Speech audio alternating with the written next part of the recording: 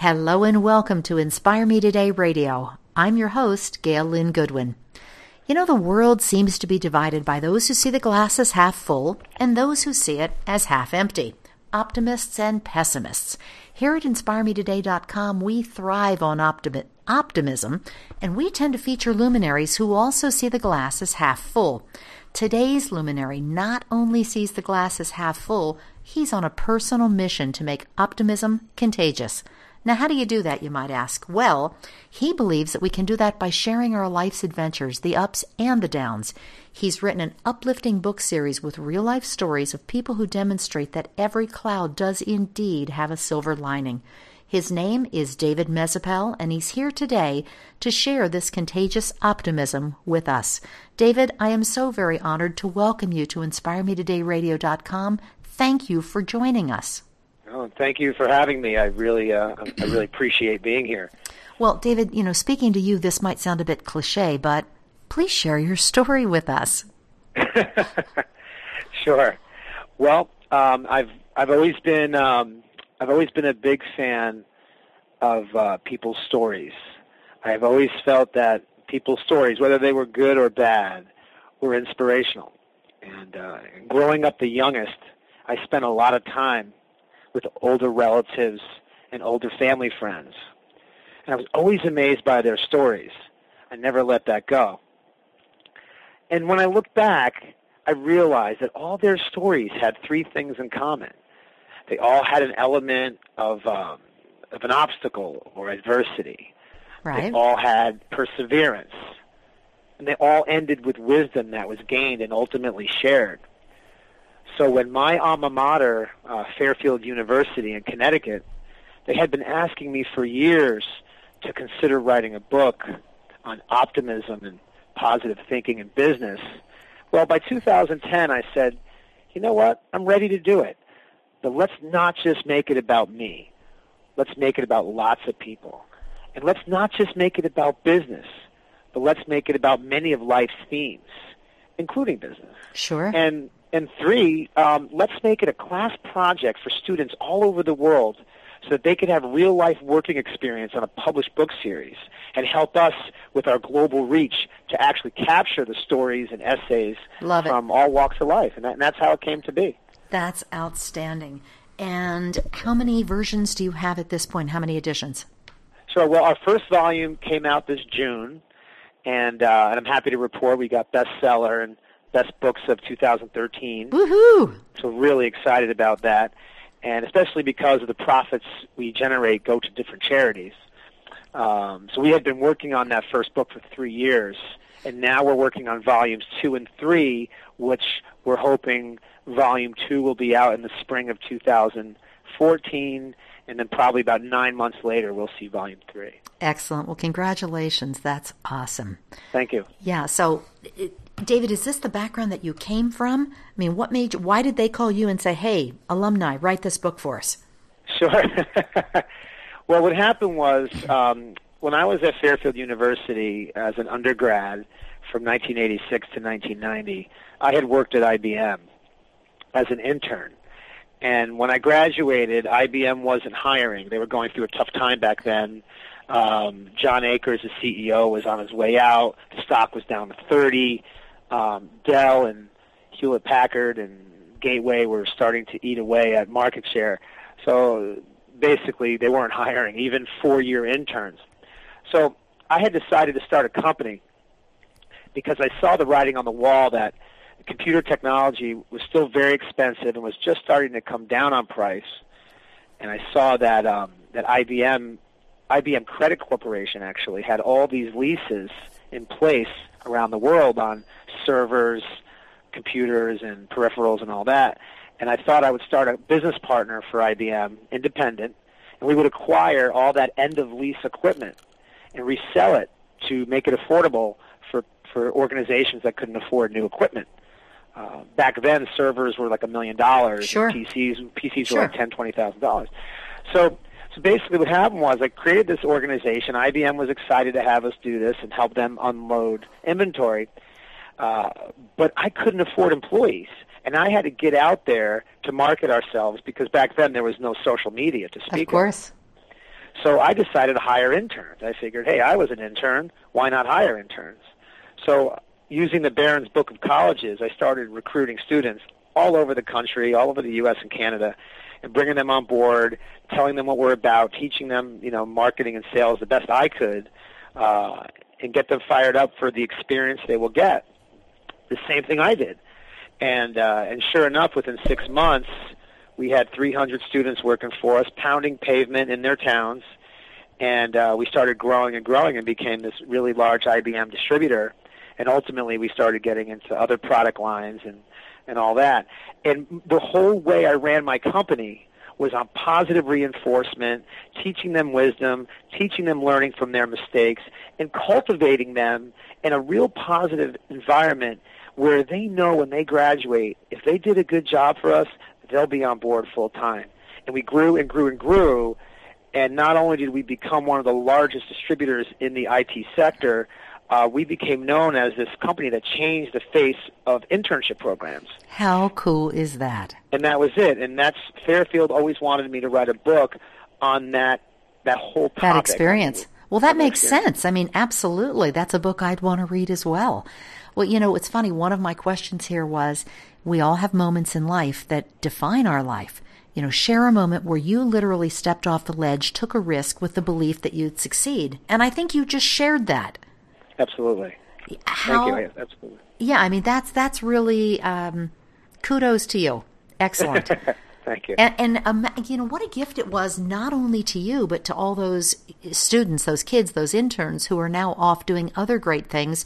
And the nice thing is they'll take the lessons they learned from the experience with you with them where they go. It's like throwing that, proverbial rock into the pond and watching the ripples. Exactly right. And it's funny you mention that, because one of the things that's really near and dear to me is that learning experience has stuck with me since those years. I mean, I ran that company for 17 years. I sold it in 2007. But since then, every project I've done, whether it's philanthropic or for-profit or whatever it may be, everything I've done, I have taught the people I work with to do things that way. And so to this day, even with contagious optimism, always recruiting students, always feel extremely rewarded to educate them and watch them grow and see them succeed, whether they stay on with us or they go on to other things with that experience. So it's a really, really great subject for me, and I love talking about it. It's a win-win. Well, David, some people would listen to this interview and say, this guy's had it easy. He's got this, incredible, successful company and college degree, and he's now a best-selling author and yada, yada, yada. He doesn't understand what it's like to live my life. And I have all these, problems and challenges and adversity. Talk to us a little bit about that, because I'm guessing, David, that you too have had to overcome challenges in your life. You've dealt with adversity. You just have a different way of dealing with it. So my question to you is, how do you overcome challenge and adversity when it rears its head in your life now? Absolutely. And that's a great point. Well, first of all, as much as rosy as it all sounded, in between all those great things, I had major obstacles. In 2000, when the tech bubble burst, our company almost died. We had to let people go. We had to restructure. I mean, we almost lost everything, personally and professionally. I built everything from out of my pocket, and I came from nothing, zero. And I had, I've had health issues. I had an accident where I almost died, and for 33 years I endured many surgeries to get through it. So I've been through everything from financial to personal to health and everything in between. And in terms of the second part of that question, there's 3 points that I believe people should follow. We call it the GSM. When it comes to remaining optimistic or becoming optimistic when you face a lot of hurdles and obstacles in your life. The first part of that, the G, is gratitude. And basically, you have to be grateful for even the smallest blessings in your life. Even if you have just one blessing, and you have at least one, you have to be grateful. Because if you're not grateful for even the smallest things, you'll never be happy no matter what's staring you in the face. And that includes the education you get from the failures, from the mistakes, from the downs, because every one of them is an experience that you can't change it, but you can learn from it and grow from it. So that's the G. The S is stories. We all have stories. And sometimes we need to hear other people's stories of perseverance to make us realize, wow, they've been through that before. I'm not alone. And I know I could do it. They did it. Hearing stories of others' perseverance is a tremendous uplifting force. And that's why Chicken Soup for the Soul did well. That's why we're doing well. Very, very important. It makes you realize that you too can emulate the outcomes and that your problems are temporary and they're surmountable. Yes. And the third part, the M, is for magnet. And what that means is that, let me put it this way, Mary Lou Retton, the Olympic gymnast, Sure. she made a statement. It's one of my favorites, and it says, optimism is a happiness magnet. And the way I look at that and why I like it so much is I find it to be very true. If I'm around people that are positive and optimistic, it gets me psyched. It really fires me up, and it makes me feel like, wow. And it attracts other people. Yes. And it really is a happiness magnet. And conversely, pessimism is absolutely a negativity magnet. When you're around people that are wallowing in self-pity and they're just negative and negative and negative, it just brings you down and it attracts more of the same.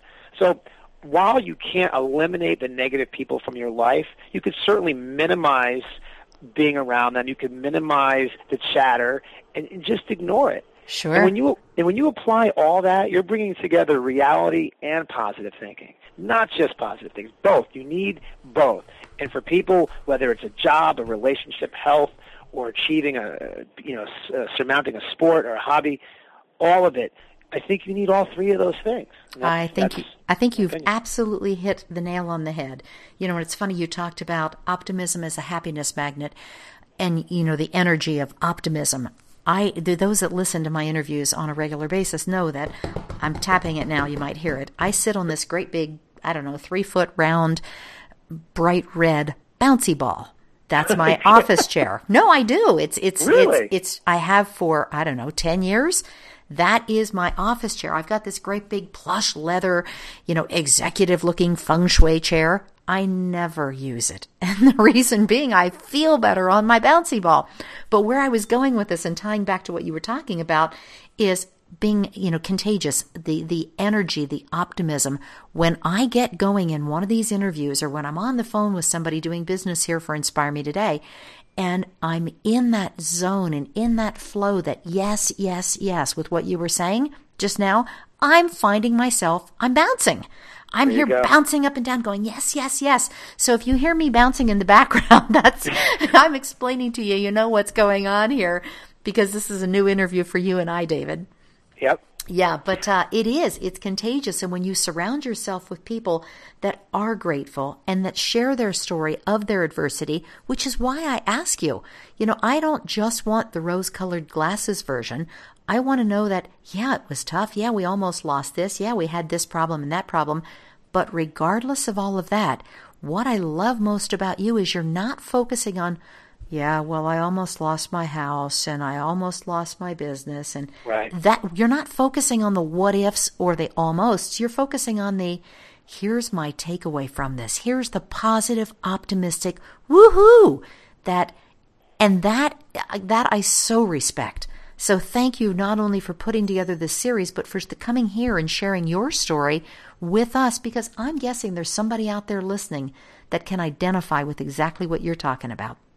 Absolutely. And, it's funny you mentioned the rose-colored glasses because we just launched this project called Contagious Optimism Live, which will be live events around the country where people could come sort of like TED, but strictly in the optimism, positive realm.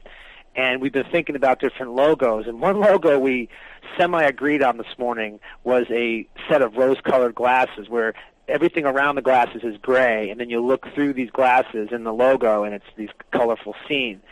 And it really is what we're about.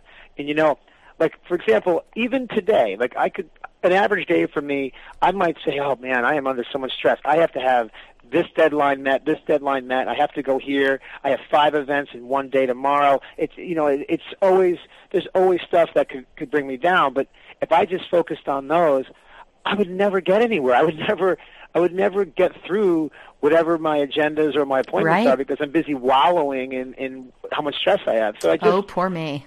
Yeah, I just close the door to that stuff and just chip away, and I get through what I get through.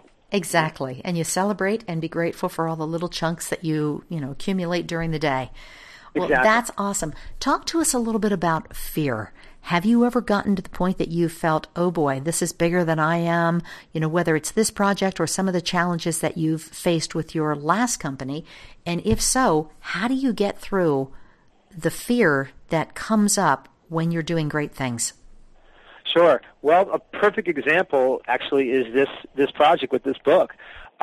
What had happened was when I finally decided to do it and I started researching and talking to people, you could imagine the naysayers saying, oh, no, you can't write a book today. Everybody's writing a book. Forget it.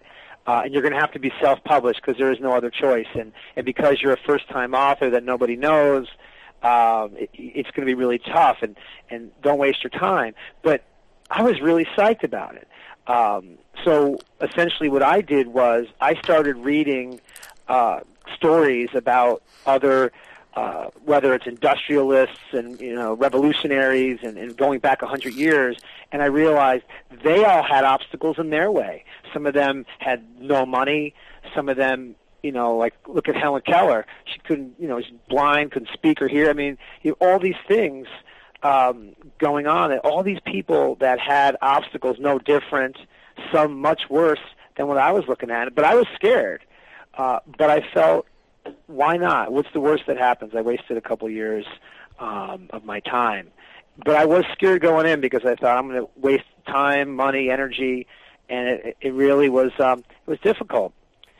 Another more interesting example, I think, was when I had this terrible bike accident, horrible bike accident. Destroyed my face, destroyed my mouth, and like I mentioned, endured many, many years of surgeries to get all this corrected.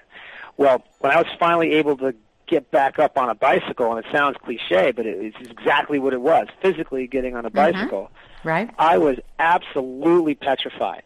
And my dad said to me, and I was pretty young, he said, you have nothing to lose from being positive versus the stress you're giving yourself from being negative. So just get on it. I'm standing right here. Don't worry. You're not going to fall off again at 40 miles an hour. You're just give it a shot, and we'll get you there. Smart man. Yeah. And exactly. again, you learned a valuable lesson from him sharing part of his story with you. Right. Exactly. So I'm not surprised you're doing what you're doing. Well, David, your books and you inspire so many people. Who or what inspires you? Well, I was thinking about that a few months ago. I was thinking to myself that there's so many people who I've learned from over the years, and so many stories that have impressed me, both relatives, family, friends, complete strangers, and then, of course, people I've never met that are long gone, that whose stories I've always followed, from the Carnegies to the Henry Ford to all the business type. But I realize that what impresses me the most are when I'm at an event and I give these talks, and people come to these events. A lot of times they're going through hard times, and they want to hear stories or learn about how to persevere through their obstacles. Sure. Well, at the end of the event, a lot of times people come over to me and thank me for what we've talked about. And I always say to them, I'm like, well, you're thanking me, and I greatly appreciate it, but what I've done is create a compilation. I wrote some introductions, I brought it together, but really the people who you should thank and the people that have inspired us are the 110 co-authors and their stories that they put out to the public to hear. And a lot of those stories, people really poured out the facts in their heart on the paper.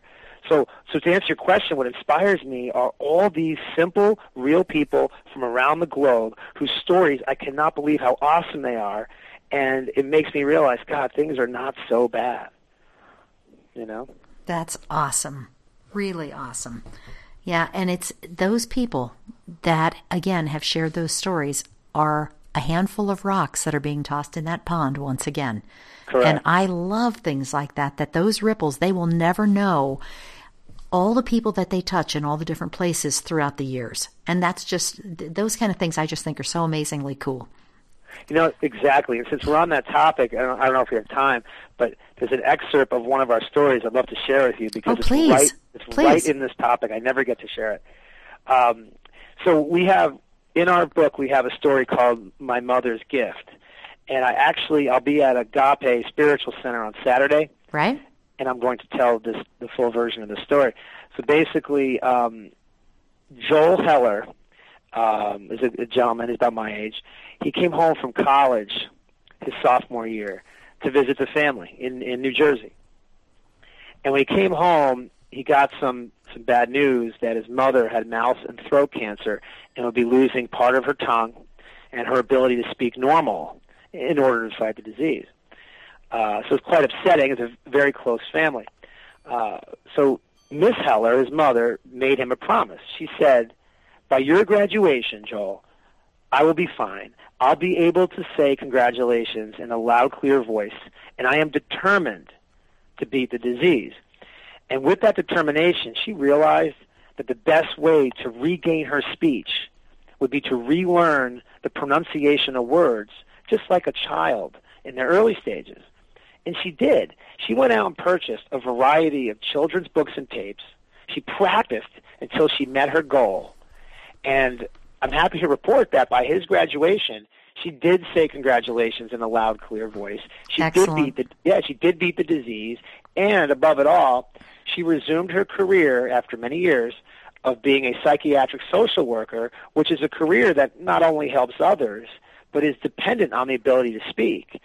And I love that story because if I complain about a bad day in business or a market crash or or a girlfriend or wife issue or whatever it may be, it's nothing compared to that. And puts it in perspective, doesn't it?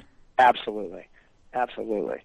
And that's what we're all about. And that's one of my favorite stories. All our stories are great, but that one just takes me for crazy. Wow. Awesome, awesome. Well, in everything that you've got going, David, I mean, it sounds like your life is a little crazy. How do you stay on track? What kind of steps or routines, practices do you do each and every day that keep you grounded? Well, really funny.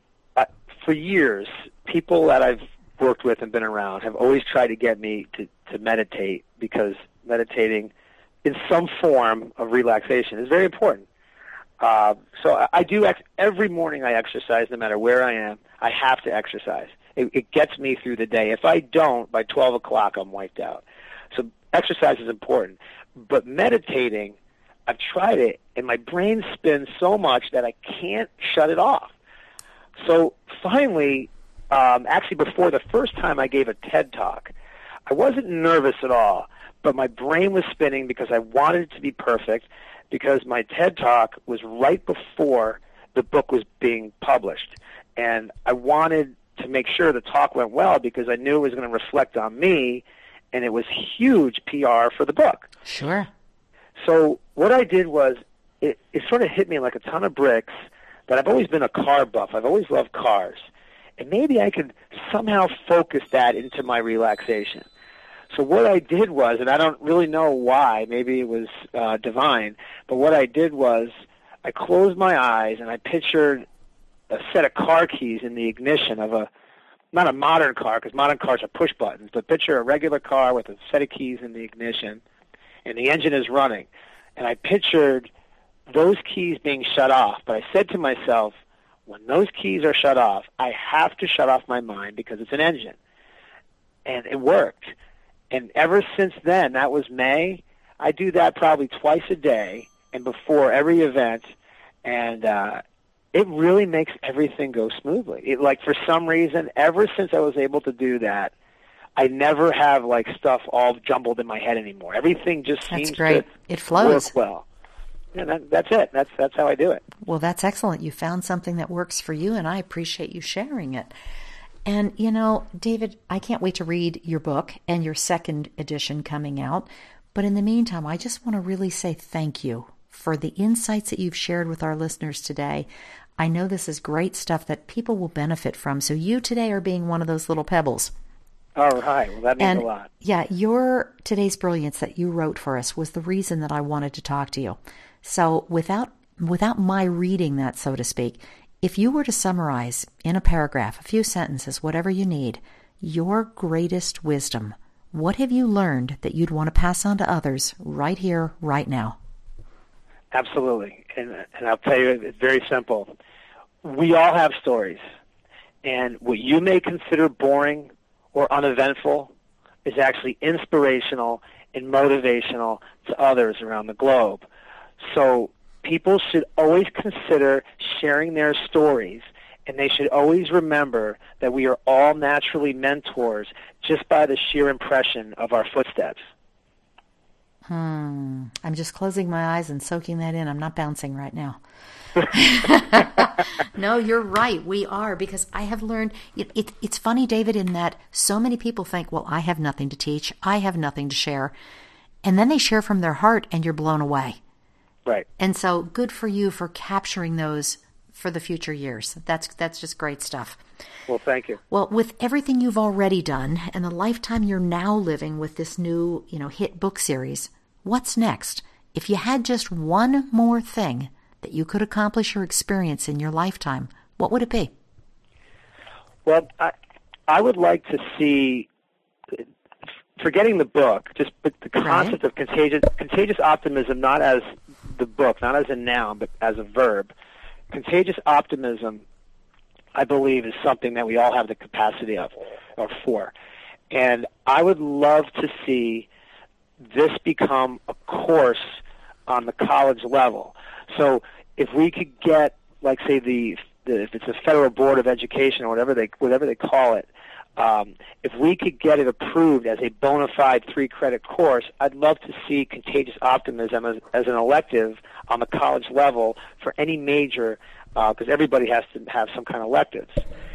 And I would love to see contagious optimism as a course. What a great idea. Because it's a legacy that we could leave, that our co-authors and all of us could leave, and it'll keep going way beyond us when we're long gone. And the reason I feel this way is because every year at my alma mater, there is a course, and the students in this course, their job is to copy edit the initial submissions of the stories that come in. So we have all these students, their whole semester is spent working on the book. And that's just at one school. But if we could get this approved across the country, we could make this a bona fide 3-credit elective. And that's my dream. That's absolutely my dream. Well, anything we can do to help support that, it's totally out of my purview, so to speak. But you certainly have our support, and anything we can do to help reach out, you just let us know. Well, I appreciate that. I mean, imagine if we were taught optimism in first grade. Forget college. What about first grade, second grade? True. Imagine the difference. I mean, I still remember my 5th grade teacher, Mrs. Figdor, who was one of the first people that taught me optimism, who gave me that confidence that you can do anything in life you want to do. Wow. And again, imagine if every child had that. What a gift to have that as your story that you take with you through your life, rather than the I can't, I'm too this, I'm too that most kids now are raised with. Exactly right. And think about the young kids hearing stories, because one of the things I love is that we capture stories from residents and senior living communities. So imagine young children hearing these amazing stories of going back to the war, the Depression, industrialization, and how these people lived their lives and how they persevered, the greatest generation. Well, the young children need to hear more stories from the greatest generation. And you're absolutely right. It should be way further back than college, because it only, especially today, because you're right, it's more of a me generation, and we can eliminate that, or at least curtail it, by letting people understand that it's way beyond just you. Exactly. We're all in this together. Right. Excellent. Well, thank you again, David, for sharing your optimism, your story with us. I mean, really, it's you're making a big difference in the world, and I personally appreciate it. For our listeners, you can find out more about David Mezzapelle by going to inspiremetoday.com, click on the tab that says Browse Luminaries, put in David. You can even just put in David. Mezzapelle is Mezzapelle. Mezzapelle. And there you will find all the links to his bio, to his inspiration, and to where to buy his book. And who knows what else this amazing man will have coming out soon. David, thank you again for being with us. We really appreciate you taking the time. Well, thank you. I love what you're doing as well, and I really appreciate being here. Really do. Oh, you're most welcome. And to our listeners, thank you for spending part of your day with us. Come on back again next week. We'll bring you inspiration from another incredible luminary. And until then, remember, it's only when you have the courage to step off the ledge that you'll realize you've had wings all along. We're here for you. We love you. We'll see you again tomorrow. And thanks again for stopping by.